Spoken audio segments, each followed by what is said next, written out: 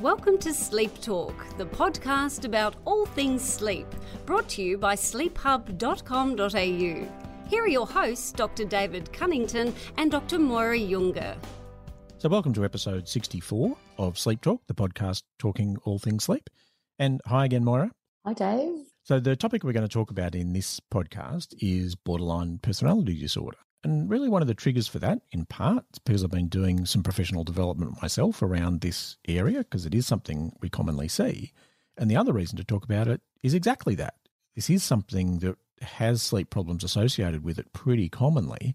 And so people with borderline personality disorder are overrepresented in people coming to sleep clinics. And, you know, it's something we'll often see in clinical practice, Moira.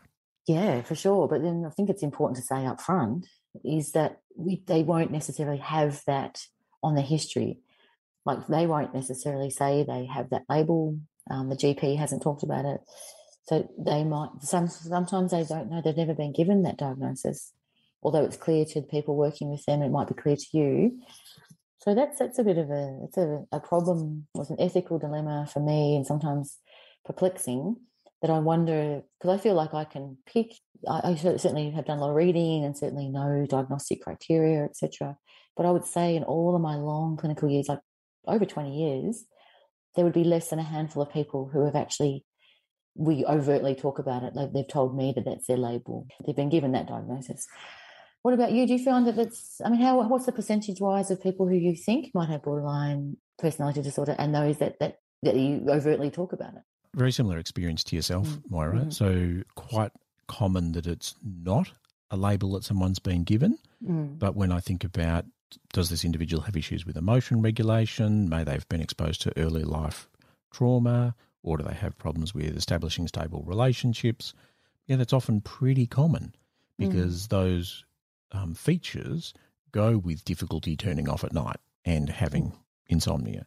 So, yeah, it is actually pretty common. There's not great research in this area, interestingly, but some series have shown that it's about 20-odd% of people presenting to sleep clinics have a personality disorder, be it borderline or narcissistic personality disorders, also common in people presenting with insomnia. So having an understanding of this, I think, is really important for us as clinicians.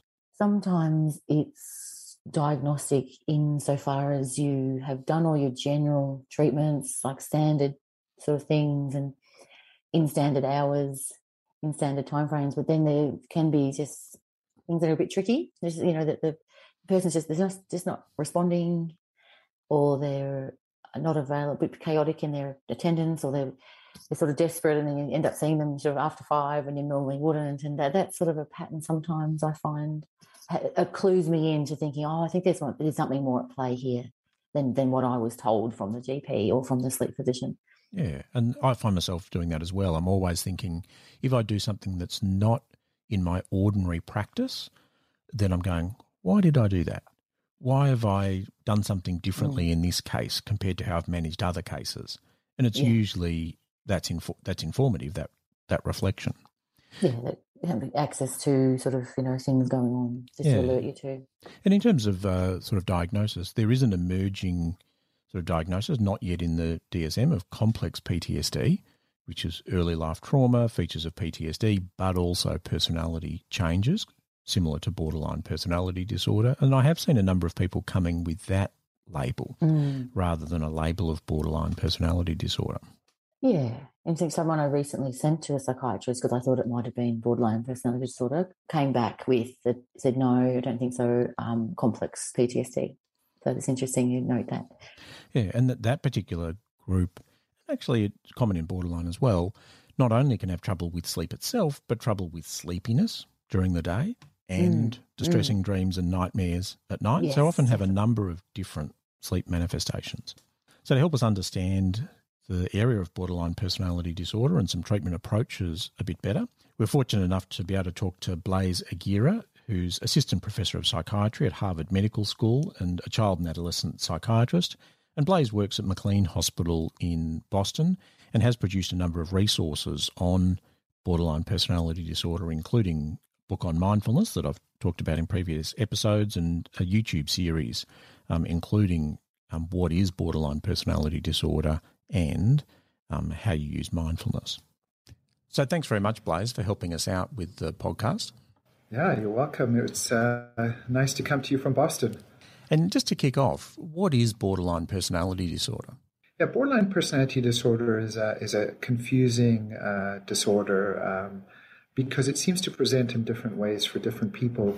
But at its core, there are two predominant and prominent features. And one is a tremendous difficulty in regulating day-to-day, moment-to-moment emotions, different from something like bipolar disorder, where the mood states seem to last for weeks, maybe even months. In borderline personality disorder, it's controlling highs and lows, typically secondary to something that's happened between the person and somebody else, feeling rejected, feeling abandoned. And that's the second big feature, which is difficulty in regulating relationships. So these relationships tend to be characterized by feeling very intensely about someone, idealizing them at times, devaluing them at other times, and then a terrible fear that that person might actually leave their lives. So what we tend to see, and certainly in the clinical practice that I have, is this combination of difficulty in controlling emotions and difficulty in controlling relationships. And what do you think are some of the factors that might lead to someone developing some of those characteristics or borderline personality disorder? I practice a therapy known as dialectical behavior therapy, which is these days considered the gold standard for treating borderline personality disorder. And the theory that kind of underpins dialectical behavior therapy, or DBT, is that a highly sensitive person, meaning a person that has very big reactions to seemingly small provocations, feels things more intensely, more deeply than other people. And when they feel an emotion, it takes them longer to return to baseline. So somebody with that degree of sensitivity is brought up in what the developer, Marsha Linehan, the developer of DBT, called the invalidating environment. And that is an environment that told a person that their inner experiences were not real, that a person was making a big deal out of it, that they should just get over it. So if you think about a child, being really sad about something, and the parent is saying, look, that's nothing, you should just get over it. Of course, for people who can get over it, they typically do. But for people who go on to develop borderline personality disorder, it's much harder for them to actually control those experiences. So that degree of invalidation over time, often well-meaning by parents, it's not that they want to damage their children, obviously, in a highly sensitive person, that combination of transactions over time is thought to lead to borderline personality disorder. And then there's a genetic factor, which is about 60%, which is that temperament appears to be about, inherited to a certain extent. So things like sensitivity and irritability. And so you have some biological factors and environmental factors. So I see people with borderline personality disorder presenting to me often with these two different poles of sleep symptoms. So at one extreme, it's the can't sleep, just cannot switch off and can't achieve sleep. And at the other extent, it's the constant feeling of exhaustion or tiredness through the day and almost a dissatisfaction with the waking experience. And a lot of that I can sort of understand how that might go with that inability to regulate emotions and difficulty with self-soothing. What are some other examples of things that can occur or issues that can occur for people in their life as a consequence of those emotion regulation problems? In particular for sleep, in the early days, so I opened a program in 2007 just to treat people with borderline personality disorder. And I was, it's interesting that you're talking about sleep, because one of the early findings was that many of the people with borderline personality disorder had great difficulties with sleep in the way that you describe. At first, I thought, okay, these people need sleep studies. And what was really interesting is that the second we put them in a sleep lab, it appeared that they were actually sleeping fine, but that their experience of sleep was that they hadn't slept at all. And then, presenting them with the data was very confusing to them, because they would experience not having slept, but then they would have slept. And then there were certainly some people whose sleep architecture was very poor, that they didn't seem to get into REM sleep and that. So it's possible that the sleep states were very, very very shallow. And certainly if someone hasn't slept well, like with many psychiatric conditions, without having slept well, it's very difficult to regulate emotions and regulate the self and regulate relationships. That's for sure. One of the other things that we find, particularly pertaining to sleep, is that many people that have borderline personality disorder have experienced trauma in their lives, physical, sexual, and other traumas. And so many of the people that we admit have comorbid PTSD, and they are either terrified of going to sleep because bad things happened at night, or that they'll have nightmares, or when they do go to sleep, they actually experience nightmares. And the nightmares can be trauma-related or not. And that's really interesting, your observation that you saw when you put people in the sleep laboratory. I see exactly that as well, and I think it's partly a failure of our sleep classification system, the REM, non-REM, that's almost blind to sympathetic activation or the monoaminergic system, which is really the system that's an issue. And if we look at surrogate features for that, like arousals, for example, or alpha activity or fast wave activity in the EEG, it's there, but just that conventional sleep staging system doesn't see it. And that can lead to this paradox of you telling someone who already is not feeling well grounded that what you believe is actually not true. And in fact, and that, it doesn't go well in terms of a therapy. And I haven't found that works well with people. Yeah, no, that's exactly right. Well, because you're having then to explain the contradiction that presents with, on the one hand, telling someone that they've actually slept according to the sleep study, and on the other hand, that they feel so exhausted and that they haven't slept.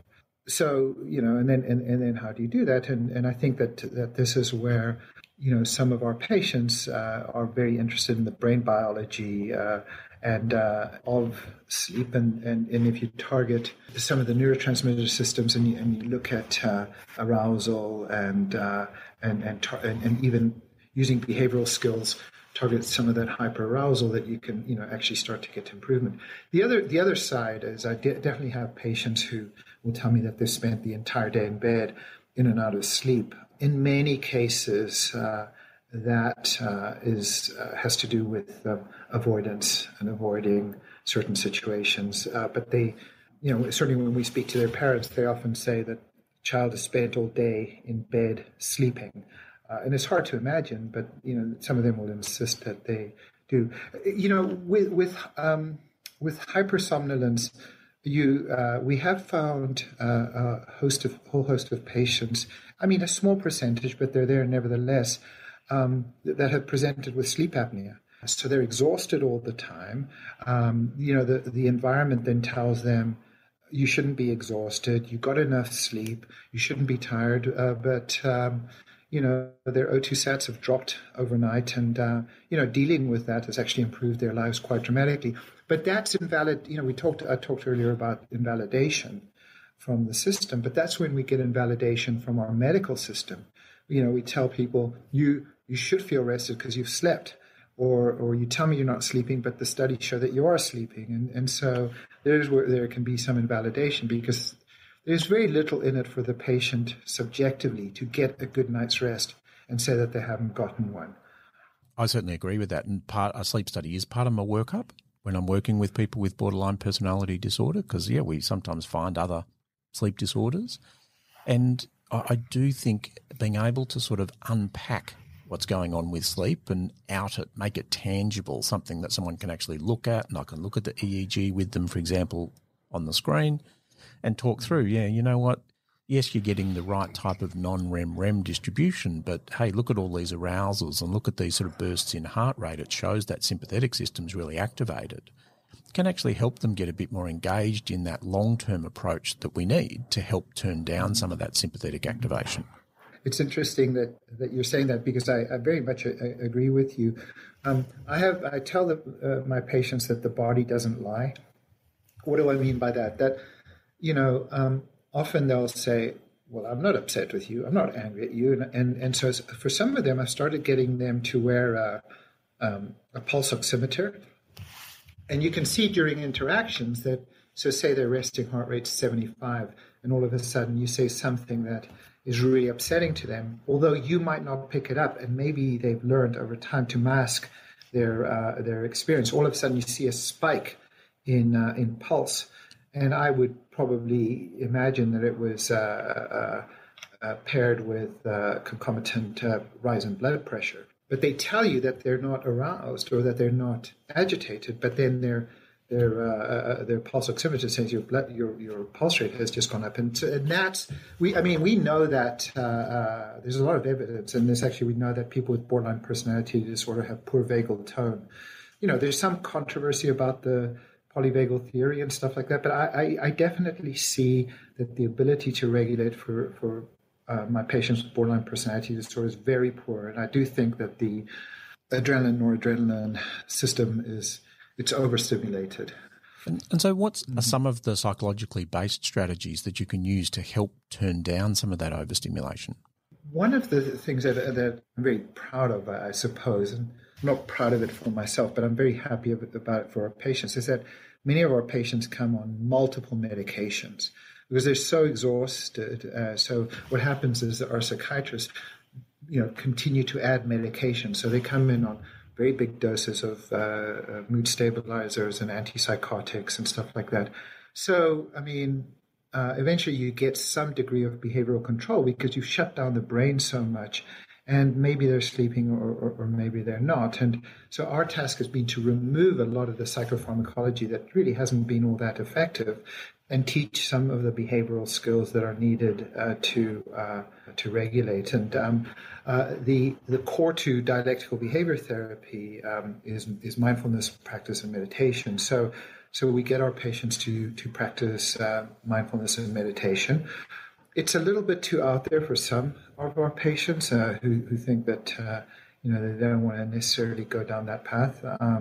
But then we get to some basic stuff, and we say, listen, if you eat well and you exercise regularly and you have a good bedtime routine, you actually start to feel a lot better. So even if it's a little bit of daily exercise, whether it's yoga or walking or jogging, making sure that they pay attention to the impact of food on sleep. We used to see a lot of people who would do binge eating, especially at night, and especially high carb diets, which would be very activating. So paying attention to what food does with sleep, what exercise does with sleep, what mood-altering substances does to sleep. Now, I have a student population mostly, and some of them, want to pull all-nighters, as they call them, in order to get papers done and study for exams.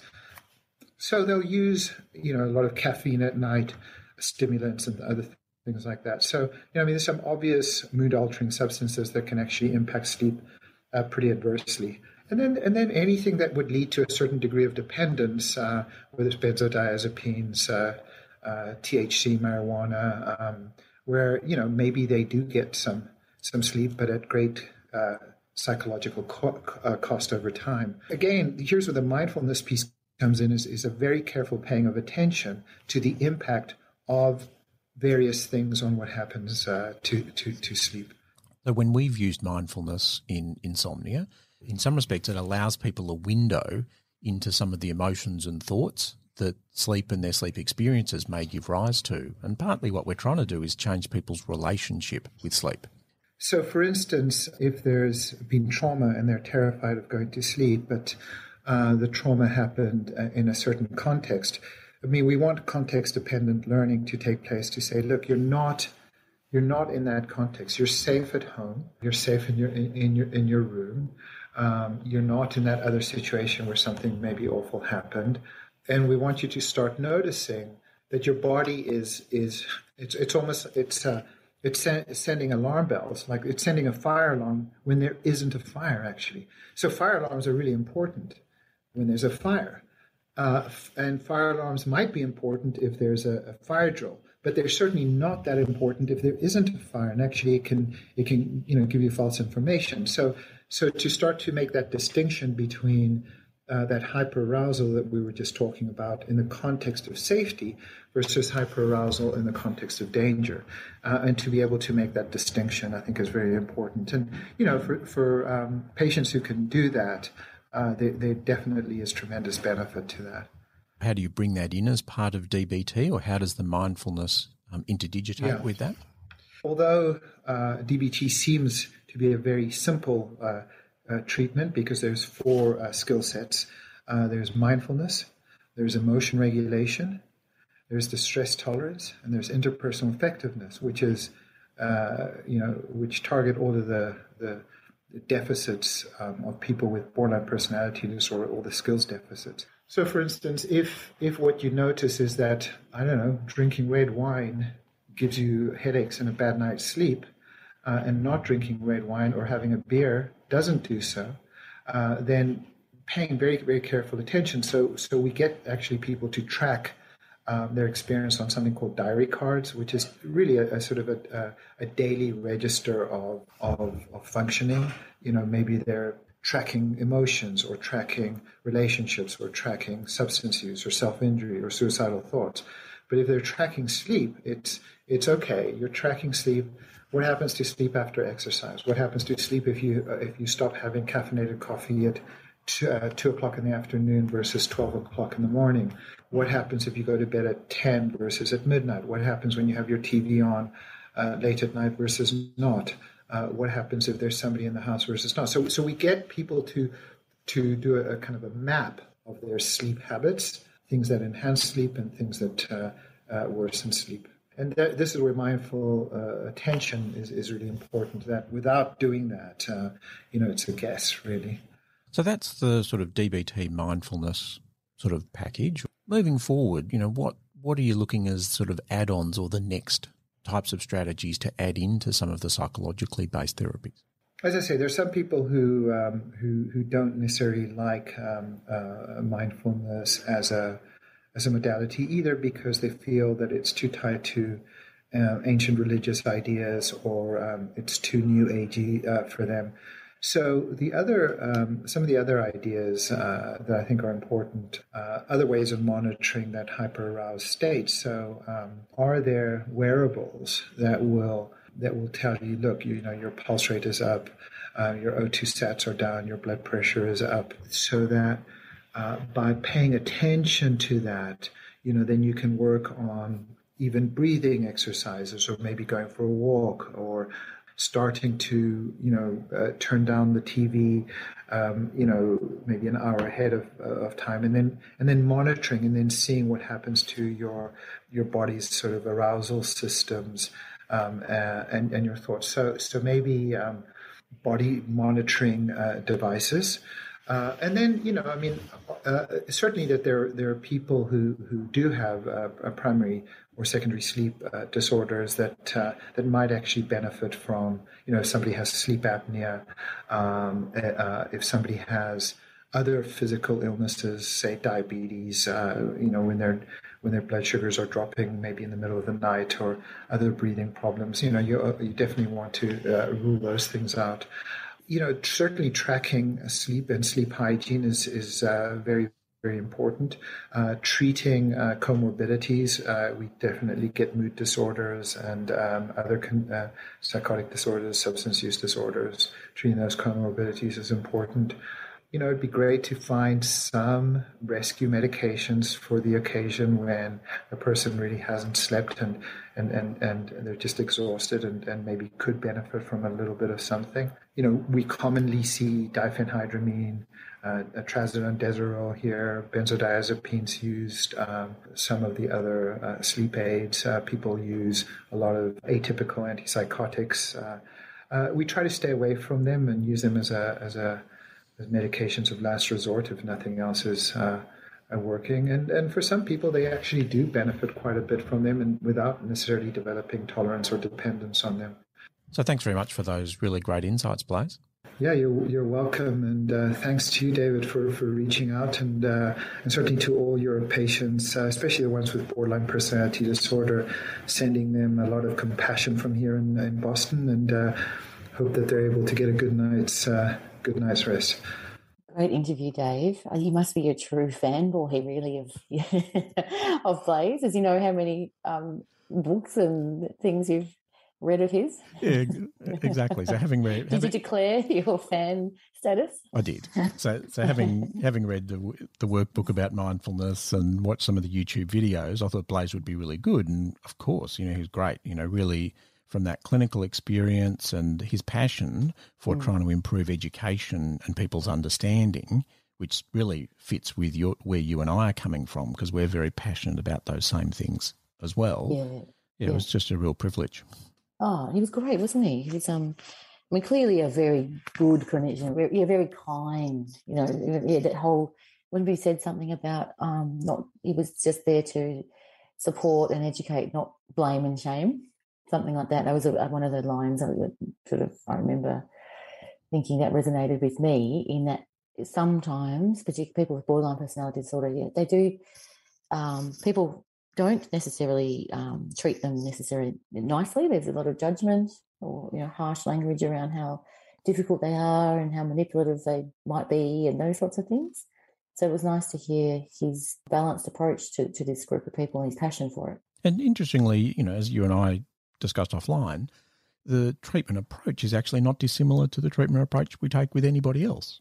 So we use sort of a challenge thinking and behaviour around sleep with a CBT type approach, look at helping reducing arousal with either a mindfulness or ACT type approach. And that's really a very similar approach. Again, I'd highly recommend the resources that Blaze has generated with books on DBT, and the recent book, DBT for Dummies, which he told me was actually a bestseller on Amazon for a couple of days, which really shows you the need for this sort of communication. And the series of videos on YouTube that Maclean Hospital and their Borderline Personality Disorder Treatment Service have developed. It was around 2017, 2018. Really good education series, both for people with borderline personality disorder, but also clinicians and their families, to be able to help understand. So we'll take advantage of your expertise, Blaze. What's a clinical tip for people working with people with borderline personality disorder? Well, I'll tell you the one that changed my mind about how I experience people with borderline personality disorder, and that was the idea that they were doing the very best that they could. And that's because historically I had been told that these were very manipulative, attention-seeking people. And so the idea that when somebody is suffering with conditions like borderline personality disorder, that they're doing the best that they can given their condition was really a very benign way of seeing people, because then what it allowed me to do is to teach and help rather than blame and judge. So when you see somebody who is struggling with whatever that they're doing, that is the best that they can do given their present circumstances. So Moira, what's your pick of the month? Well, there's a book that's about to be released. I think it's released online, but I saw a date that it's coming at the end of 29th of December 2021. And it's by Colin Espie, and it's called Overcoming Insomnia, the second edition. It's a self-help guide using CBT techniques. And Colin Espie is a professor based in the UK, affiliations with Oxford and many other institutes. Probably I would consider him the grandfather or one of insomnia treatment, particularly non-drug approaches. So he has a psychology background, and I'm just so excited. I think this is something I'd want for Christmas. The first edition was in 2012, so very keen to see how it's different. And he is someone him and Charles Moran, I used everything I know about insomnia back in the 90s. I just learned from their books. So I can highly recommend. And the good thing about this is that it's self-help. So it's not the books used to be for clinicians, and now his books are more, or some of them at least, are for people who are struggling and they can step themselves through. Well, I think it's a good idea for perhaps sleep clinicians, GPs, people who want to send their clients to perhaps a psychologist to do some CBTI but can't get them in anywhere. I'd recommend getting half a dozen of these books, for instance, and lend them out to people, because they can step themselves through some just really important evidence-based, simple things that will make all the difference, actually. They'll turn them around. And they may still need to see a sleep psychologist, but maybe not. So it's certainly in the meantime. So I highly recommend it. We'll put the link in the show notes. Yeah, and it really fits with Colin Espy's stepped care approach in insomnia management from his sort of paper in 2009. Of at the base, we've got those sort of self-help guides, and then you step it up to maybe more an online CBT that may be supported online CBT, and then you step it up to one-on-one sort of work with a therapist. So having something to cover all those bases is really important. Absolutely, particularly when there's maybe minimal comorbidity. That's where the self-help book would be really, really great. But even in really complex presentations, it'll help a little bit, I'm sure. What's your pick of the month, Dave? Well, it's really been a saga that's been going on for the last 6 months. It's the gift that keeps on giving, and that's a CPAP recall from Philips. So in June of this year, Philips announced they were recalling CPAP devices, most of them that were manufactured in the last 10 years because of an issue with acoustic foam. And that's created a whole lot of logistic challenges because there are hundreds of thousands of people in Australia and millions of people around the world whose CPAP machines have now had to be replaced. And that's created issues with the supply chain and, a whole lot of other things about access CPAP treatments. And then recently, the FDA has been looking at the foam Philips have used to repair and replace the old machines, and there's questions about that foam. So this is just an ongoing saga that's really kept both physicians working with people with CPAP in the last 6 months on our toes, trying to keep abreast of what's going on and keep people on treatment. But it's also been a bigger saga for people who've had the Philips CPAP devices, trying to work out how to find advice, how to look at getting their device repaired or replaced. So it's not a pick in terms of something I really love, but it's something that's really been sort of forefront in the field of sort of clinical sleep medicine, particularly in the sleep apnea space in the last 6 months, and important for people to know that that's an issue that is having broader impacts on accessibility to sleep apnea treatments. What can we look out for, Dave, in coming episodes?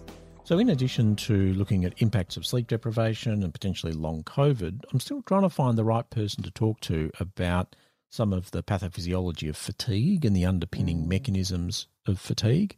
Tied up in that is another brain system called the glymphatic system that's important in sleep. So I'm just trying to get my head around, do we get someone about glymphatics on to fit in with fatigue, or do we do glymphatics as a separate topic? And we may actually end up doing that as a separate topic. That sounds good. We haven't done glymphatics, I don't think, have we, as an episode? No, we've tended to be more on the sort of clinical outcomes rather than some of the physiological changes that happen in the brain during sleep. So, I think that'd be a good topic to talk about. So thanks everyone for listening to this episode. We're always keen to feature early career researchers. So if you are a researcher and you've published a paper, let us know, because we'd love to look at that paper, look at the area, talk to you about it.